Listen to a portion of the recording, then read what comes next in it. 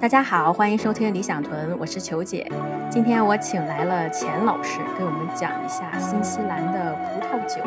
钱老师，你先来做一下自我介绍吧。大家好，叫我 Evan 就好了，老师不敢当啊，不敢当。那我是2001年左右我来到新西兰，我是从事 IT 行业的，然后呢，自己几乎把所有的业余时间几乎都投入在这个葡萄酒的学习、研究、体验、欣赏这方面了，然后也线下组织一些有相同爱好的人，组织一些群啊，组织一些线下活动。我记得当时我去参加你一个活动，你当时讲的哇，就是特别专业，但是就对于我这种像葡萄酒小白来说，又特别容易理解，而且这种葡萄酒聚会真是一个特别好的认识新朋友的方式。当时印对，象特别因为的我自己也深刻。是从小白起来的。我刚来新西兰的时候，说实话，我01年来新西兰的时候，我对葡萄酒是一无所知，因为我在国内也不喝葡萄酒，当然喝过了，这个法国红酒啊什么，但是完全没有知识，没有概念。我是来到新西兰以后才开始对葡萄酒产生兴趣，然后才开始学习的。所以我非常知道这个小白所有的这些疑问都在我心里，都是我自己经历过来的，所以呢，我就特地的解答这些所有的小白这样的问题啊，心里的疑问啊。当时你是怎么对新西兰葡萄酒产生兴趣呢？因为新西兰它算是一个新产区，我感觉国内很多朋友对新西兰葡萄酒都不是特别的了解，一般一提葡萄酒都是法国那些产区。对对，我来新西兰以前，我也是对说起葡萄酒，那只有法国，其他说实话，法国以外的我都不知道还产葡萄酒。到新西兰以后呢，其实最大的感受那就是在进超市了。你进超市，你一看，哇，对，那个四面墙全是葡萄酒，全都而且是对。而且全都是不一样的牌子、不一样的品种啊。然后他写了很多什么 Cabernet Sauvignon 啊，什么，然后 Syrah。Sauvignon Blanc 啊白的、红的那么多，然后每一个都是不同的牌子。那不像可乐就只有2个牌子吗？那不是汽水就那么几个牌子吗？当然，那汽水也排了一面墙，但是那真的只有几个牌子而已。那说为什么会有这么多呢？那每一个都不一样吗？难道就是你就会很好奇，你知道吧？对，你就很好奇，你就会反正也不贵嘛，10块钱一瓶那种嗯。长相思，你就去拿一瓶尝尝吧。尝尝以后，就会觉得这个对我的认知就是一种刷新。那葡萄酒可以是这样的，因为我是从长相思开始尝起来的，因为新西兰啊，最出名的也就是长相思嘛，对，也的特色，那种酸爽的感觉，那就是因为其实对我来说，我也是新到一个新的地方，对新西兰其实我也是一无所知，不要说新西兰葡萄酒，那么这种酸爽的感觉印象很强烈，而且它很冲击感很强，那种口味就是说它就像你猛地咬一口青柠啊，或者你像新西兰这里很多的 Feijoa 对，那种果子，你猛地咬一口，那种很酸，一下刺激感很强，然后但是回味又很长，那种感觉就是让你很难忘。那么对，其实你来个新的地方，你就会找这些辨识度很高的东西，是吧？就是说你会记住它啊，比如说新西兰，你看啊，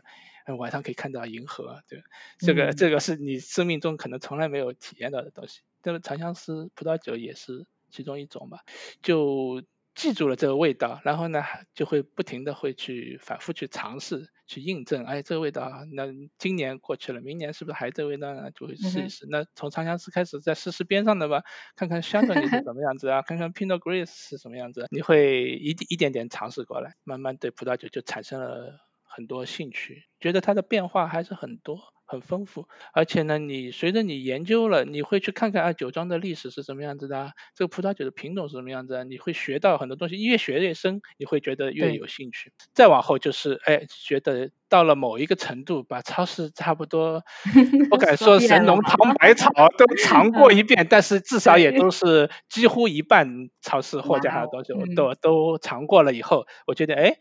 是不是有什么课程可以学，然后再去是吗？正式的进行培训啊、进修这些，用业余时间了，因为我还有组织，我做 IT 也很忙的，但嗯，是对，但是我觉得这个其实是一种很好的调剂，对我来说，因为我是程序员嘛，这其实嗯很枯燥，就是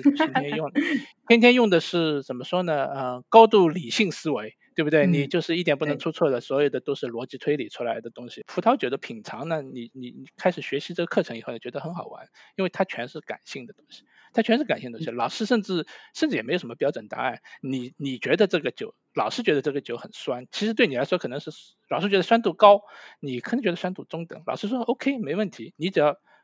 keep consistency 就 OK。这个酸度嗯对你来说就是中等的，没问题。就好比有的人从小吃辣的，那你再川菜什么，他就觉得哎这个辣味中等，对不对？这很正嗯，常，是，因为这些都是主观的感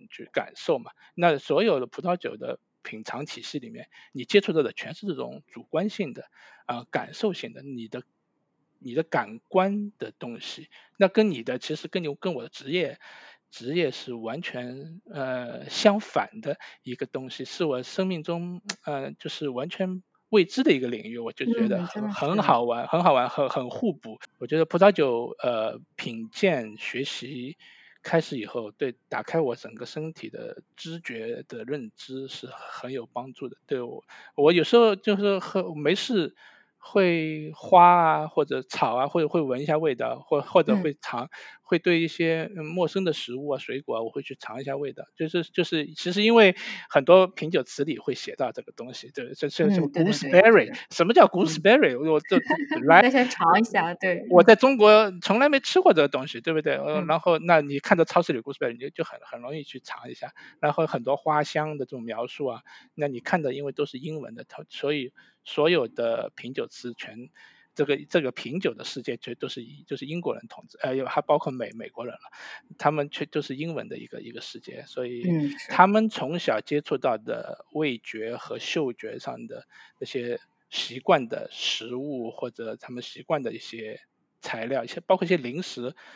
比如说什么 licorice 哦，那些对，东西，对吧？现在你国内都没你你其吃过的，实你嗯在国内从来没吃过，但是这个 licorice 其实是马尔堡黑皮诺的一个标志性的一个是，味道，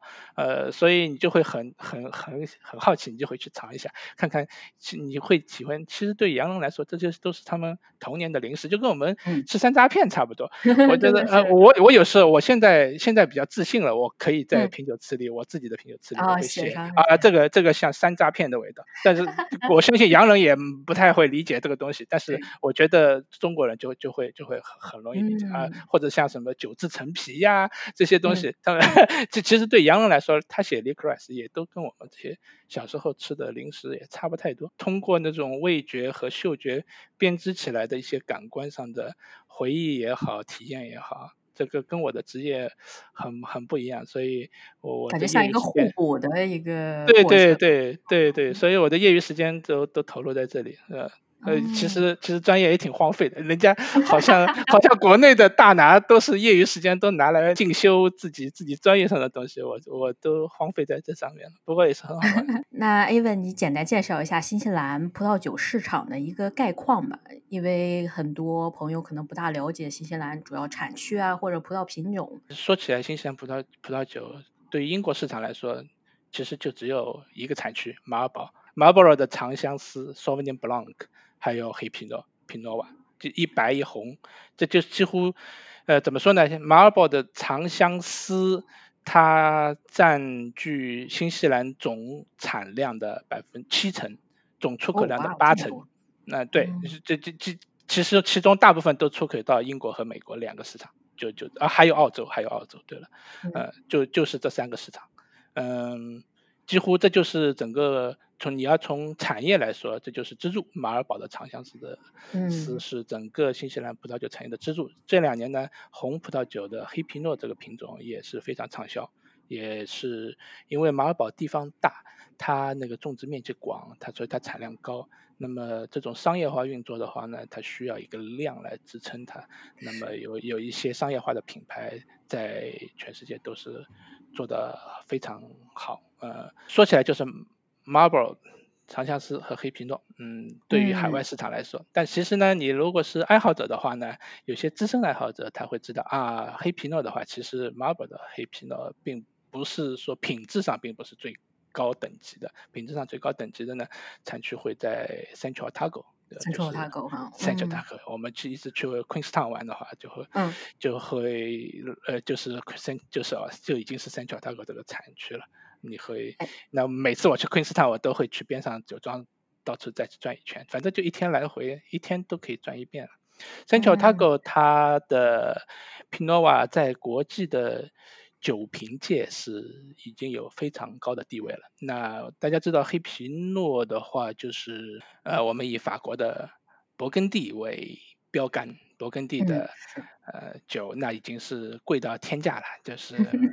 大家都知道嘛，罗曼尼康帝什么的电影里都在，那美人鱼里面都在说罗曼尼康帝多少多少万一支，什么对，那就是黑皮诺这个品种来说，它就是100%黑皮诺酿的。那么这个黑皮诺这个品种本身也是很娇贵，很难伺候，然后对气候、土壤要求很高的一个品种。这在全世界各地其实大家都试着种，但是成功的地方非常少。像中奥塔哥这样，面积很大，然后品质一下子一下子就提得很高的，几乎是很少很少，几乎没有吧，几乎没有。其实有些地方品质很高，像俄勒冈有些产区，还有墨尔本边上的那个亚拉谷那边有些产区，Mornington Peninsula 那边，它品质会出现很高的品质，但是它嗯并没有像中奥塔克那样面积那么大面积的，都是能够出产高品质黑皮诺的一个产区出现，没嗯有这样一种规模化的出现，所以对于黑皮诺爱好者，全球的黑皮诺爱好者来说，一提到Central Otago，还是会眼睛一亮，就是除了勃艮第以外，最好的一个新世界的一个黑皮诺产区了。是我当所以时在一个盲品的时候，新西兰的黑皮诺甚至打败了法国的黑皮诺。如果你读过这个故事的话呢，这个其实那个黑皮诺不在Central Otago，它在马丁堡。哦，马丁堡哦，其实也是一个我个人非常喜欢的，因为太小了，嗯所以先没拿出来讲。马丁堡它嗯在哪里呢？因为我们刚才说过马尔堡 Marlborough 是在南岛的北面，马嗯，丁堡呢 Martinborough 是在北岛的最南面，两个产区几乎隔海相望。但是，是呢，它因为整个纬度都差不多，然后气候也都差不多，受海洋影响，但是它的地形稍微有一点不一样啊。马丁堡它，因为我们西分带嘛，马丁堡的西面是山，你从惠灵顿开车1小时半左右可以到那个产区，嗯，你会翻过一个山，那个山上全是雾，这个雾气其实就是海风过来以后把海风都挡住了，所以整个马丁堡地区是新西兰北岛最干燥的一个地区，所以这哦，这样，非常有利于那个葡萄的生长。所以那边也是个平原，非常非常好，也是个河流冲击的干河床。那里也有很多淤泥积沉，就是历史地质年代的那种淤泥沉积下来，也对那个葡萄生长也是很有利。它这个地方其实是新西兰最早成功出产黑皮诺的地方，就是获得高品质黑皮诺。对于黑皮诺来说，它的那个藤龄也很重要。我们说老藤嗯，会出产比较高度浓缩的那种品质，所以说马丁堡就是因为它种植的最早，所以它永远在新西兰是最老的藤。你说的那个盲品获胜的葡萄酒就叫那个酒庄名字就叫 Martinborough Vineyards，哦马丁堡，OK，葡萄园。它新西兰人的这个名字都起得很平实。真的是，这是马丁堡四大名庄之嗯，一。其实哦马，OK，嗯，我们说 Central Otago 的话，有一个很有名的酒庄叫 Felton Road 飞腾路，我们就中文叫飞腾路，嗯，飞腾路它很有名。然后在马丁堡也有一家同等地位的叫 Atarani。当然，你和那个 Martinborough Vineyard 一样，也是马丁堡的四大代表庄之一。这个 Atarani 它的地位跟飞腾路差不多，在嗯，以英美这个酒评界的话，几乎就是一南一北差不多。我把它嗯，这南地北盖就差不多这东西真的是，东邪西毒，就是这顶峰级的酒。那Martinborough Vineyard 也不错，应该是在07年前后吧，在旧金山有一个盲品会，当时是比较几个专家想把那个新世界最好的黑皮诺和勃艮第最好的黑皮诺放在一起，大家比一比。那 Martinborough Vineyard 的一款 Reserve 大概是01年还是02年，我有点忘记了。那大概品酒的时候大概已经是7、8年陈的一瓶酒，然后和勃艮第的 Latache 赢了 Latache 还是和他平分，我都忘了。但是这就是要么是第一名，要么就并列第一名。要并列，那 Latache 是$7000一瓶。那新西兰的那个葡萄酒就是新西兰那个葡萄酒当时大概是100纽币不到吧。所以说呢，所以这个盲品的结果呢，当然也没有那么夸张，说一下子新西兰就能超越过勃艮第，但是至少让所有人注意到，新西兰也不错。当时因为也不只有新西兰这一款，还有来自澳洲的，还有美国本地的那些酒，那些黑皮诺都参加了，但是一下子新西兰脱颖而出，所以真的算崭露头角了。对，崭露头角。马丁堡是最早成功的，最早获得国际声望的。然后呢，马丁堡的藤被移到了Central Otago，然后对Central Otago才发展起来。Central Otago是被马丁堡鼓舞的，人家说，因为相信新西兰是适合种黑皮诺，大家都相信新西兰适合种黑皮诺。Central Otago 的故事也很长，你想听吗？可以啊，我特别想听。因为Central Otago 其实从纬度上来说已经不适合种黑皮诺了。当时最早，我看过一本传记，是他的就是Central Otago种黑皮诺的那个先驱者叫 Alan Brandy。你知道 Gippsland Valley 那个酒庄吧？反正那是接待。对，那是接待游客的。你去 Queenstown 可能都会，你要去跟团的话，多半都被大巴拉到那个酒庄去。他是那个酒庄的创立者，那个酒庄也就是整个产区第一个酒庄。他当时去Central Otago，他其实是退休了，他拿了一笔钱退休金，然后在那边买了个农场。当时那边没有人种葡萄，也不知道那个产区可以产葡萄酒。但都没想到那个地方反正就是风景蛮好的嘛 ，Queenstown 旅游胜地，反正做点什么都可能都能赚钱。还有人在那边种果园啊什么，那边 cherry 都很好吃，对不对？那个 Cromwell 那边的 cherry 都很好吃。对，那边的水果特别有名。对，然后他就买了个农场，然后他就听说了那个马丁堡的名声已经起来了，然后他也尝过马丁堡的黑皮诺，觉得非常好。他自己是个葡萄酒爱好者，他想我这里试试吧，反正闲着也是闲着。退休人员这个时间不值钱，他就在自己的后院，就是他的农场的找了一块地，他开始种。然后他有一些朋友，他有一些人脉，就是林肯大学那边的，还有澳大那边的葡萄酒专家。然后他叫他的朋友来看看。他朋友说这有什么好看，这个不可能。他说你这个地方是不可能的，你这地方纬度就不对，纬度超过这个纬度，因为只有马丁堡是对应到勃艮第的纬度的，马丁堡离那个 Queenstown 还差了好远路呢。你这地方冬天会很冷，就是根本还有那个我们葡萄酒专业里面的说到的，就是叫平均日照，有效日照的日长什么的，就是把每天的出太阳的时间小时加在一起，整个葡萄生长季你得累积到足够的阳光，你才能长起来。你这个数值在Central Otago 是不成立的，是低于1000的，低于1000这根线，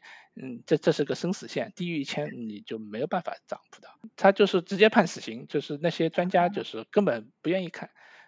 拉倒。然后他自己当然也没成功，然后他自己也不信邪，他说那难道真的不行吗？他说是，他说Central Otago是冬天是很冷，但是其实日照还是挺长的，就是说白天还是有很多太阳的。他说真的是不行吗？我自己设一些点，自己测量一下。他就弄了一些测量的设备，然后在自己后院各处他觉得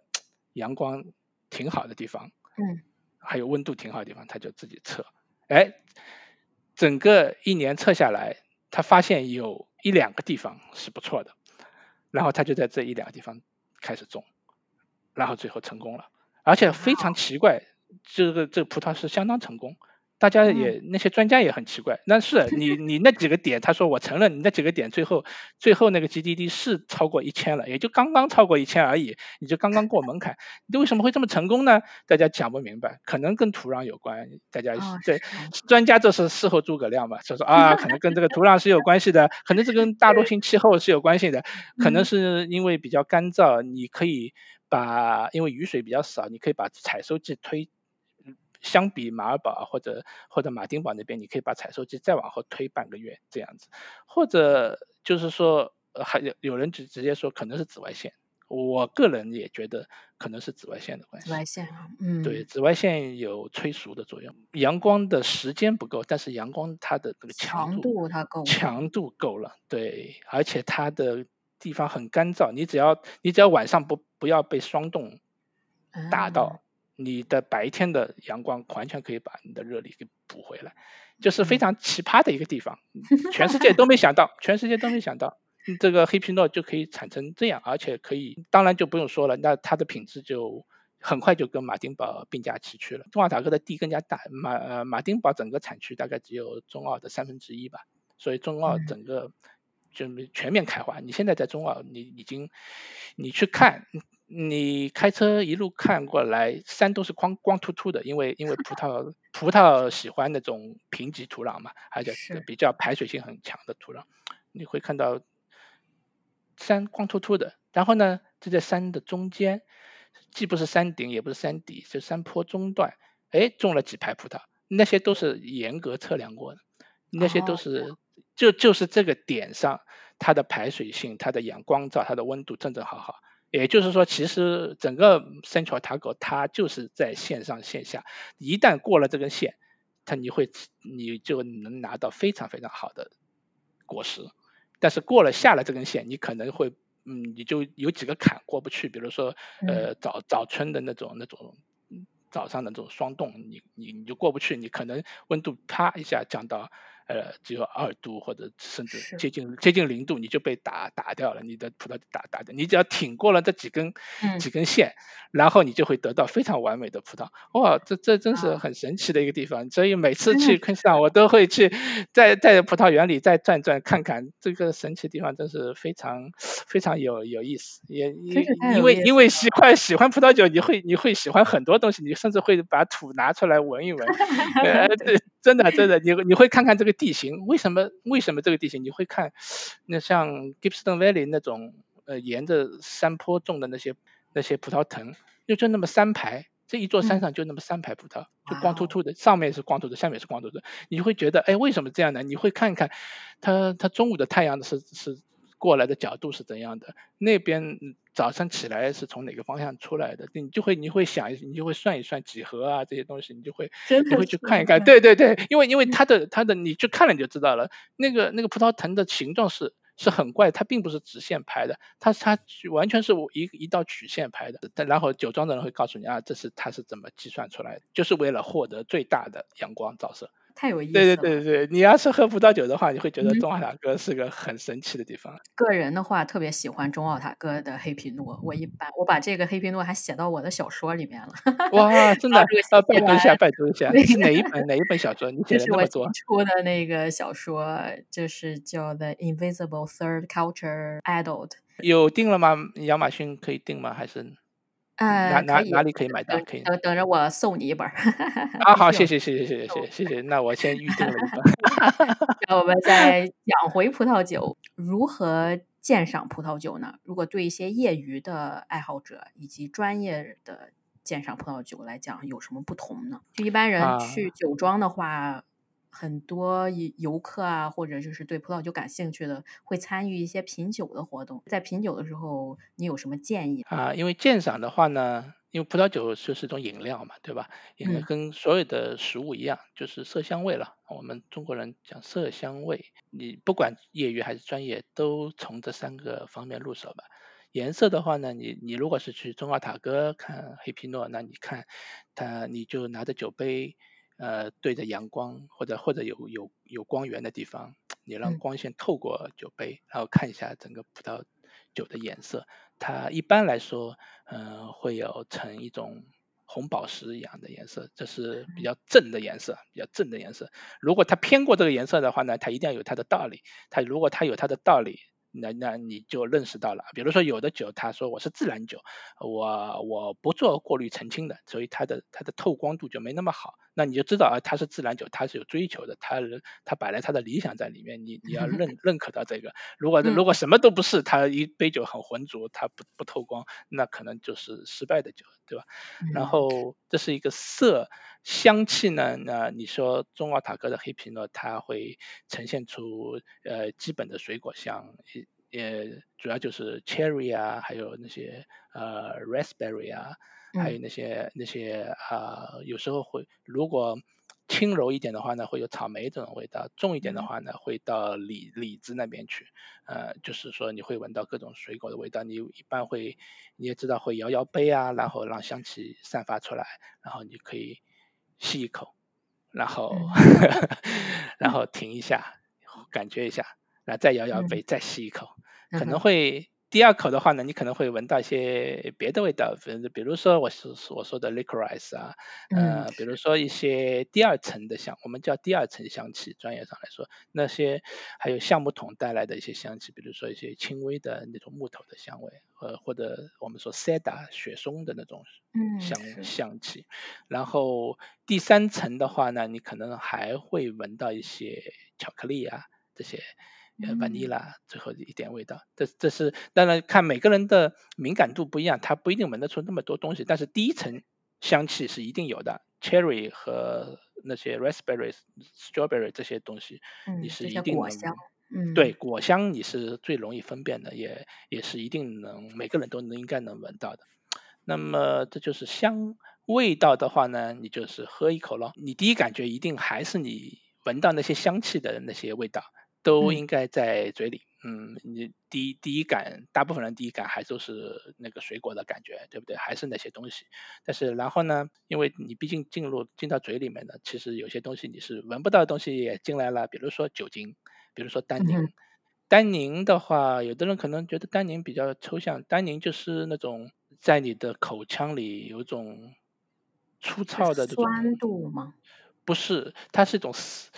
有的人说涩，其实是一种触觉。我认为单宁是一种触觉，就是说你喝完一口以后，你拿舌头抵住上颚，来回摩擦，你会觉得有一点摩擦感。其这样，实你就像喝茶一样，你喝了浓茶以后，嘴里会干干的，就对对，那种干涩的感觉。这其实是一种化学物质，那让你的口腔收敛的，是一种收敛剂的东西。其实它也是一种很好的抗氧化剂。为什么说红酒可以抗衰老美呢？为什容，么女性需要每天需要喝一杯红酒呢？就是因为里面有单宁这种物质，这种物质是抗氧化剂。抗氧化剂嘛，就是可以防衰老，就是这么解释的。黑皮诺的话，相比波尔多品种，它单宁并不强，但是呢，你还是可以感受到它。我们一般形容黑皮诺的单宁呢，是一种 silky 的感觉，是像丝绸一样。是，这是嘴里还有酒精感，还有一些橡木味可能会更重一点。整个来说呢，你要是说味觉上面你怎么判断它的好坏呢？一个就是你入口的时候没有觉得眉头一皱，觉得哎呀什么东西，对，这个对你的第一感都很嗯重要嘛，对吧？你要入口是很柔顺的，很容易入口，入口的时候没有什么怪味道。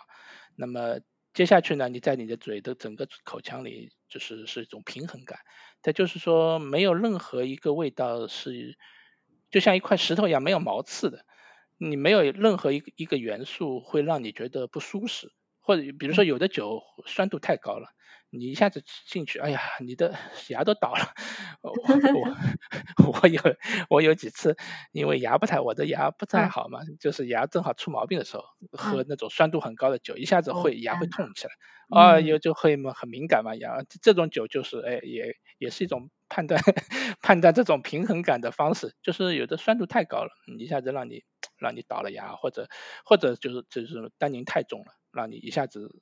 感觉很涩，太过干涩的话呢，会有一种苦的感觉，所以嗯，你也会觉得不舒服。还有呢，就是叫澳洲希拉，你澳洲希对对拉喝对，下去之后，我正想提西啊，是我最不你喜欢的一种酒。最不喜欢，为什么你不喜欢呢？因为它很甜腻，对不对，对？是，它我们酒评词里面会写嗯，写它像果酱的感觉，它嗯，像果酱的这种感觉，那其实也是一种不平衡，就是太甜腻了，对，你让你不想喝第二口，你第一口其实也 OK，你要能喝下去，但是第二口就不想再喝了，这就是平衡感，就是没有任何一个元素会让你觉得是突出来的，让你觉得不嗯，舒服。嗯，接下去呢就是有深度，我们像 Robert Parker 一直讲的那种 concentration，你的酒整个在口腔里是要有力量感的，就是说啊，你要能够感受到它的味道的那个深度在那里，你不是说浅浅的，就像浓缩果汁跟兑了水的果果是，汁一样，对吧？对对对。然后最后还要有一个长度，就是它的余味。余味怎么样？余味就是真的是你全部咽下去以后，你其实口腔里还会有一些味道，一直会在那里，有的甚至会很长。啊，嗯，我有一次在哪个高级餐厅，反正点了一瓶很好的酒，嗯哼，那就是回来开车路上，真是回到家以后咂嘴了，这味道还有还在。这种对，我也不知道是心理作用还是什么，但啊，是因为正常的长度话呢，如果有30秒左右的余味，那已经是很长了。我们就说是非常长的余味了。如果你不想用嘴来试的话，你如果空杯放一阵子，你再闻，它还是香的。那个酒就很好。如果大部分劣质的酒，超市里10块钱的酒，那你空杯放在那里，你过了大概5分钟10分钟，你再去闻它，那就是一股酸味，像醋嗯，的味道一样，那就没什么意思了。嗯，所以还是从色香味这3个层次来入手，不管业余和专业的。那么专业的话呢，它就其实无非就是再多了点知识而已。专业和业余比起来，就是他无非知道的多一点。它对嗯，于品鉴来说，专业的未见得能够呃比业余的有多出色，他无非知道的东西多。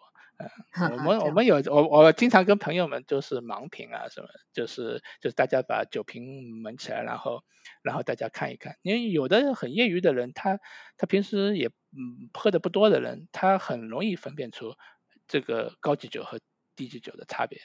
但是有嗯，些很专业的人倒不一定，他有时候会被搞混了。对，喝的这是太多了，混了，很常见的事情，这是很常见的事情。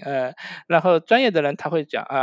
那么他除了测香味以外呢，他会知道这是中奥塔克，比如说他会觉得有一点苦味，有一点苦味的话，他说这知道这个酒庄它是比如说是带梗发酵的，他就把葡萄采下来以后，它梗是不去掉的。它带哦，梗发酵的话呢，会萃取更多的单宁出来，它会让这个酒体更强壮一点。但是一个副作用呢，就是会让酒里那种梗里的单宁它会更苦一点，需要更多时间来把它磨平了，也就是时间就是较长时间，就是嗯，就是收在酒窖里的时间。你一般来说，中奥塔克的酒，比如说你放个5年左右，可能是最佳状态。比较高等级的酒我们不说20块以下的酒，就是高等级的酒，你比如说放个5年甚至8年，可能就能到它的巅峰状态。那时候它的巅峰，所谓巅峰，也就是它把那些单宁的那些苦味嗯，正好都给那个通过缓慢的氧化过程就哦，中和掉了，然后变成一个非常柔顺的味道。整个较长过程中的变化，不光是单宁被氧化作用中和掉了，也是其他的酒里的那些大分子不停的在结合嗯，结合破碎的一个过程。一般来说会结合的越来越多。这样的话，你也知道芳香类化学反应是很复杂的，这就是是是是，为什么葡萄酒会有千变万化的香气在里面，就是因为真的这些分子之间不断的结合，它这种结合是有一定随机性的，所以你开瓶之前你完全就没很有办法难预料。预料了，那所以也蛮有趣的一个东西，所以这就是每瓶葡萄酒每一款葡萄酒都是蛮独特的，它因为感觉它的制充满了作过程惊喜，真的是，每次开对对瓶。对对对，每次开瓶都充满了惊喜，所以专业的话，他更多会从知识的角度来欣赏这瓶酒，这瓶酒它的整个酿造过程，嗯比如说采摘的时候是什么样的，它比如说剪叶的时候它把上面的那层叶子都剪掉了，为了我获得更多的光照或者就是说带梗发酵或者就是说它什么浸皮的时间比别的葡萄酒长了1周什么之类的嗯，吧，它就是会从更多知识的角度，其实你有没有这些知识也没有关系，对，是，对不对？专嗯业唯一的厉害的地方呢，他会记住。他这款酒喝过以后，他用他的那个尺度，他比如说他嗯说，哎，这款酒我喝过了，然后他会记一下，他会记些笔记下来。他说这款酒的颜色是什么样子的，中等然后酸度是高低中然后单宁高低中嗯，然后整个长度是多少它的深度大概是多少然后哇，就像他就写了一个 report 一样。对对，他就写个了，那专业的一般正儿八经品完还都会写，嗯，那包括我哦，自己，我正儿八经品完我都会记下来。这样的话啊，呢，你记住以后呢，你有一个自己的坐标体系，你把它是，定型了。这个虽然这个感受是你自己的，就像我刚才说的，这个酸不酸，你可能觉得别人可能觉得很酸，你可能觉得中等酸，这些都是你自己的，但是只要你自己保持一致性，你就有建嗯立了一套坐标体系。这套坐标体系的好处呢，就是下次你再品到这瓶酒，你还认得它。嗯，这是专业跟业余唯一的区别。业余，嗯，你过了一好喝就行。天再给你喝同一的酒，你根本分不出来，你怎么知道这是昨天喝过的那一瓶呢？但是专业的就不一样，专业的他可以记住。那么专业的也靠这个来盲品，有的文章写的神乎其神，说什么专业的什么喝一口就知道什么哪个产区的哪一年份的对啊，巴拉巴年份都能拉巴拉。喝出来，我就觉得天呐，太神奇了。对，但是我见过的专业嗯的，包括新西兰顶尖的这些专业酒瓶，它大概能，比如同一款酒，比如说4个年份，放在那里盲品，它能嗯，喝出来，这个它能哇哦，喝出来。因为每个年份是很不一样的嘛，每个嗯，年份你一旦喝上葡萄酒，你就会特别特别关心新西兰的气候，各个产是，区的气候，真的是，春天有没有霜冻嗯，那春天的雨水是多少夏天是不是干旱了？所有的事情都会牵动你的心。你最重要的就是看天气预报，特别是对对，采收季的时候。采收季的时候，你天天盯着天气预报，通过塔哥怎么样了，马尔堡怎么样了，然后你对这个年份就会印象特别深。嗯，有的年份，比如说17年完了，采收季全是台风，连着来2次台风，天，就是你没有来得及收下来的就全毁了，然后嗯，你喝到的就是提前收的，要么是提前收的，就是很青涩，比如说就是长相思吧，17年的长相思，我认为是大概最近20年里最差的一个年份了，嗯，就是马尔堡长相思，那要么就是很青涩，因为他提前收了。他一看，农民一看，哎呦，完了完了，下礼拜要来台风了，我赶紧对啊，现在先收了吧，赶紧收，否则就全部嗯，弄坏了。要么就是再搏一下吧，万一没有过我这里的台风，因为每一天路轨道都是不一样的，他们盯着天气预报看，我也盯着天气预报看，但嗯，是有的时候就被擦到了，或者没有完全毁掉，但是呢，因为大雨经过以后呢，大雨淋过以后呢，这个风味就稀释了。你嗯，再采下来葡萄，你味道就没那么足，你会觉得蛮寡淡的。你就比往年来说，就是要么青涩，要么寡淡。你嗯，一喝到明白，这长相是这样的，你就知道这就是二好吃零一七年，这就是2017年。你另外喝一瓶这个味道这回到正常了，那一定是2018年，因为它还比较青涩，比较冲，因为像是新年份。你再喝到一个，这个味道都对，但是呢，好像有点成年的感觉，那应该就是2016年，这就嗯，很容易猜，你知道吧？你这个如果是同一款酒，是不同的年份，你放在一起，你就算蒙上瓶让你盲品，你也很容易猜到这个，因为每一年的天气都已经在你的脑海里是，了。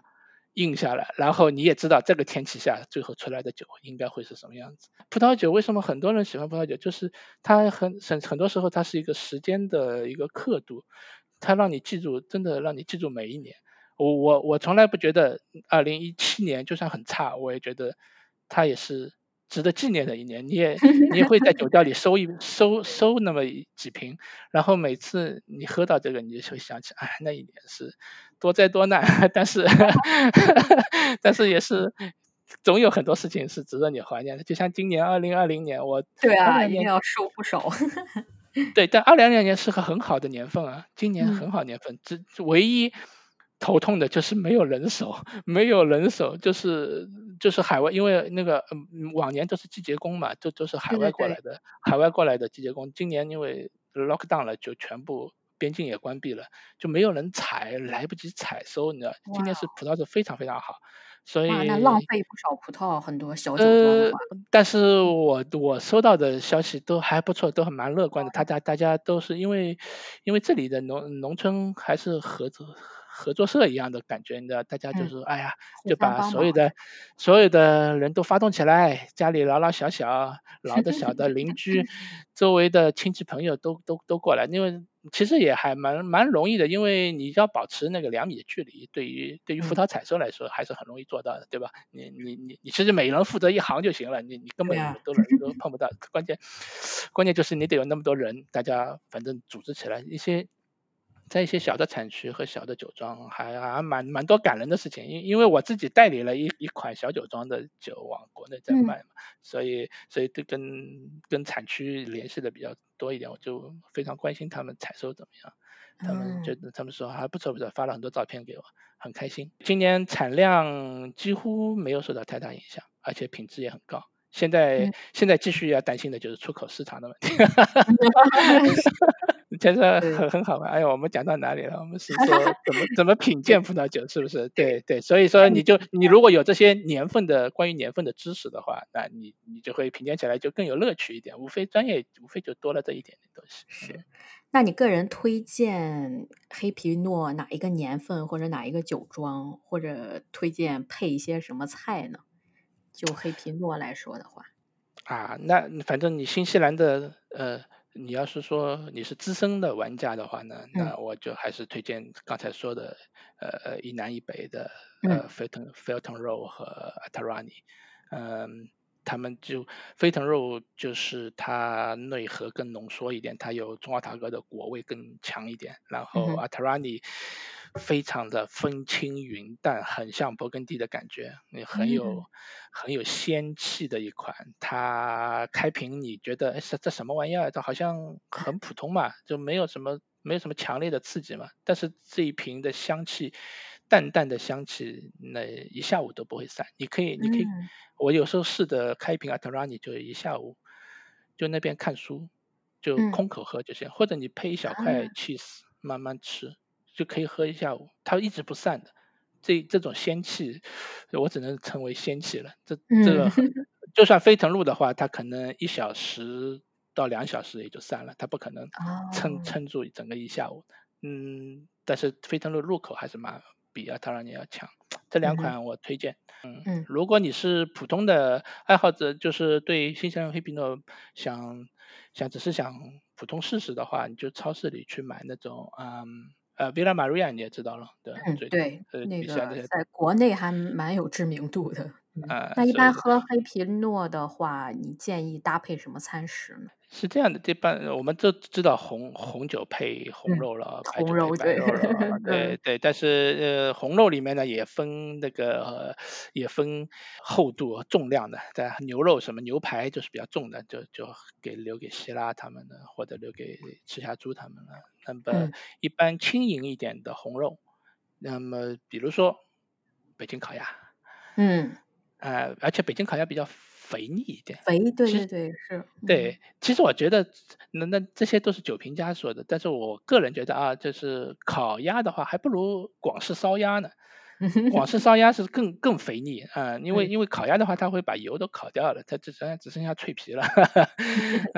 对，但是广式烧鸭它的肥油都留在那里，然后这个肥油和黑皮诺的酸度是相当大的，酸度正好把这个肥腻的味道解掉。然后广式烧鸭的那种甜甜的那种酱和嗯，那个黑皮诺的那个甜甜的内核的果味也是很搭的，我觉得这个是比较搭的一种。那我上海人啊，我们上海的那种红烧肉，本帮的啊，红烧肉，它就是天呐，现在好馋。重油重酱，嗯也放了很多糖，对不对？这就跟黑皮诺就很搭了。当然，它嗯如果你的口味是比较重的，酱啊、糖啊都放的比较多的话，你可以搭一瓶稍微厚重一点，不要搭阿塔拉尼了，你就找嗯，一瓶沸腾露来就 OK 了。有很多固定的套路，但是呢，嗯，其实也套可以自由发路不应该挥。不应该妨碍你的想象力和创造力，对，你也可以自己其实都是很主观的一个东西哈，你自己对对，喜欢主要就好了。都是很主观的一个东西。是的，是的。嗯嗯，但你觉得中国消费者对于新西兰葡萄酒的看法是什么？因为我每次回国，我带葡萄酒回去，大家就说：“哎呀，新西兰葡萄酒为什么都不用那个开瓶器，直接拧开就可以了？”就感觉看上去蛮 low 的那种。对对对对，这是这嗯，是这是中国消费者第一印象。其实中国消费者，依我看，中国消费者第一印象是没听说过什么新西兰是，产葡萄酒，对呀，真的是，没听说过啊，听说过的就知道啊，我知道长相思挺嗯，有名的，长相思挺有名对，的。再多一点的知道啊，黑皮诺挺好的。嗯如果他知道黑皮诺了，那么他也不太会拒绝那个我们说的螺旋塞了，因为嗯其实长相思和黑皮诺都蛮适合螺旋塞来，就是新西兰的这种，就是档次不是特别高的，然后嗯，你的酒喝新鲜的，就是正好5年内就把它喝掉的那种酒，用螺旋塞是最适合的了啊，因为螺旋塞可以封闭住那个。把你的所有的这纯粹是物理上的封闭，就嗯，是全部完全隔绝空气，完哦，全和外界隔绝空气，这是最佳状态了。但是有的高级的酒，它就会争辩，我这个酒很高级，我需要是在酒窖里面缓慢呼吸的，那就是橡木塞就更好了。它橡木塞里嗯，面有非常非常细小的孔，它只能透过空气的分子，它不能透过那个液体分子，所以它就有一点缓慢呼吸的作用。他说这样的话，你就可以感受到10年的陈或者20年陈的味道，那就不嗯，说了。但是对于我们新西兰讲，新西兰的招牌就是纯净嘛，我们纯净的果味，纯净的就是纯净的意思就是，换一句话说就是趁新鲜喝，趁新鲜嗯，喝。你这个酒很新鲜，打开以后新鲜的果味都在里面。你真的波尔多很厉害的酒，陈个10年20年啊，嗯，你那个果味其实就已经退掉了，你在欣赏的是别的东西了。所以我是，们说100%纯净新西兰，就是叫你趁新赶紧鲜，喝，趁新鲜喝。其实这也是现代的一个潮流。你现代对，社会节奏那么快，嗯，哪还像有些西班牙的酒庄，你知道吗？西班牙的酒庄有些老酒庄，它会今年发售什么十年前装瓶的酒。那哇哦，我也其实挺奇怪，这种模式只适合于你继承了你父亲的这个酒庄来继续经营，你哪适合于比如说一个新手，我今天投资个酒庄，我10年，10年我要花等不七起啊，年才能酿酒，一个酒庄葡萄藤长齐，我要等7年才能酿酒，然后再等是，10年才能出来卖，就是像你们山东那个，嗯，蓬莱拉啊，菲在蓬莱投资了一个叫什么陇代，那个也很厉哦，害，但是也是种了很多年，种了大概嗯，也要五六年嘛，才开始，去年才开始发售第一个年份。哦，这哇哦，这就就你除非你像拉菲那样很有实力的酒庄，或是，者或者你就是 old money，你根本就是这个酒庄就是从你不父亲手里在乎，接过来的，你也不在乎。你接手的时候10年前的酒已经在那里，你就可以拿出来卖了。否则你怎嗯，么周转啊？你资金怎么回笼啊？你很多现代商业社会有很多现代的问题，所以新西兰这样一个模式是蛮适合现代的工业模式的。对，尤其是是，像现在这种世事无常，突然来了一个病毒，你这种对呀，走对呀。长远路线的，真的是很难去维持这个真酒庄的真的的经营。真的很难。对，如果你要是走就是旧世界那种模式的话，嗯，那是很难的。但是虽然新西兰还是蛮崇拜旧世界的，不像澳洲人和美国人根本就根本不是旧世界那套东西，完全按照自己的理念。在新西兰还保持着旧世界的一些价值观，但是呢，嗯，但是新西兰也是蛮 open 的，它也是看市场怎么怎么喜欢怎么来。对，其嗯，实很多酒庄也都是高端低端都做，每对，个酒庄也都会发售一些老年份，也会藏一些酒，但是这个不是他们主营的，主嗯要还是要把每年酒都卖出去，然后就把资金回来，然后才能继续发展，对吧？嗯。那你在这个葡萄酒行业是怎么保持与时俱进呢？你获取知识的一些渠道都有哪些呢？那就是主要就是网站啊、杂志嗯。啊、媒体然后啊。多喝。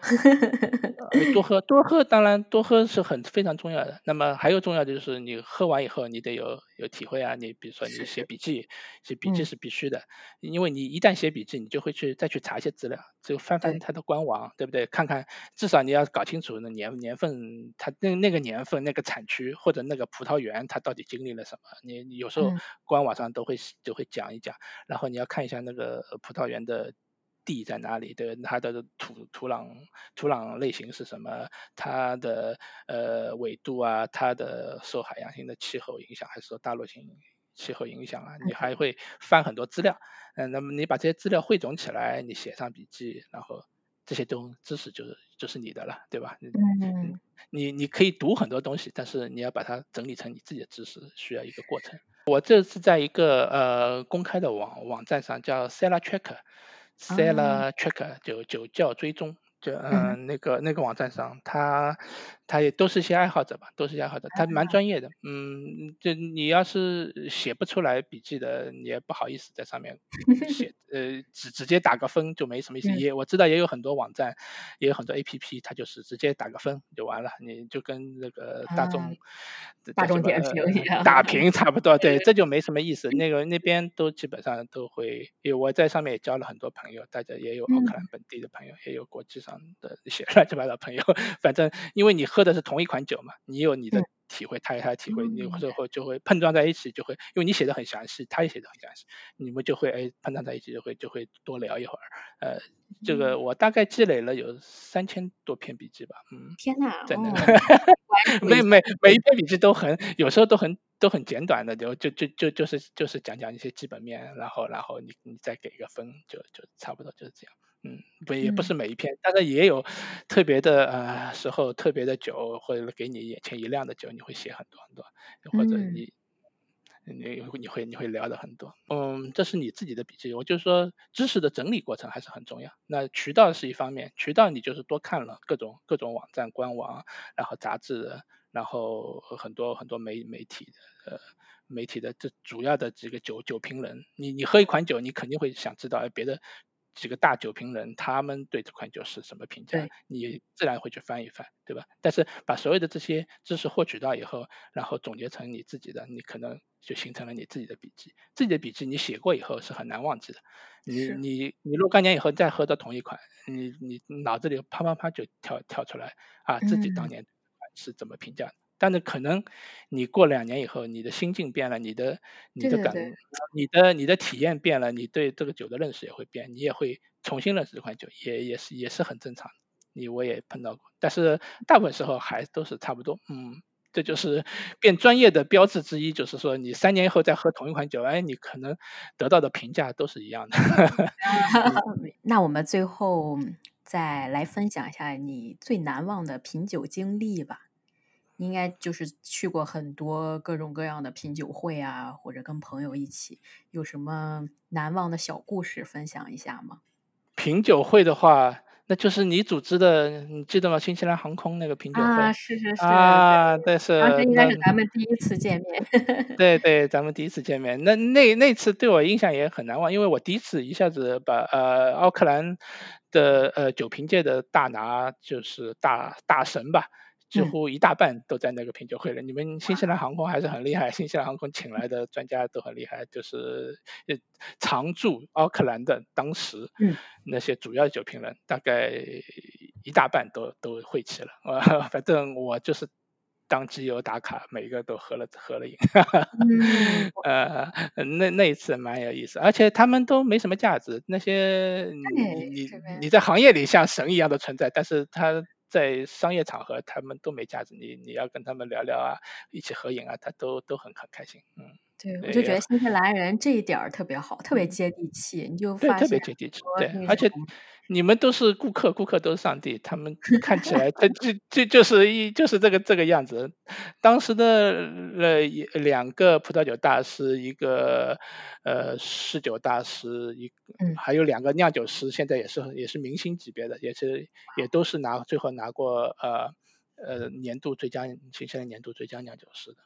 当时我记得来了5个专家，都很厉害。这点新西兰航空我觉得挺好，就是它在飞机上是提供的酒水都是获奖级别的，所以每次坐新西兰航空都可开心了。哎，给我再对对再对对尝尝这个，对对。尝尝那个，你什么时候能回来啊？回来的话，你还可以继续做新西兰航空。对呀，期待这一天吧。那我们今天就先聊到这儿，感谢钱老师做客理想屯。感谢卡梅利亚提供这个机会啊，让我分享一些自己的个人经历。我们下期再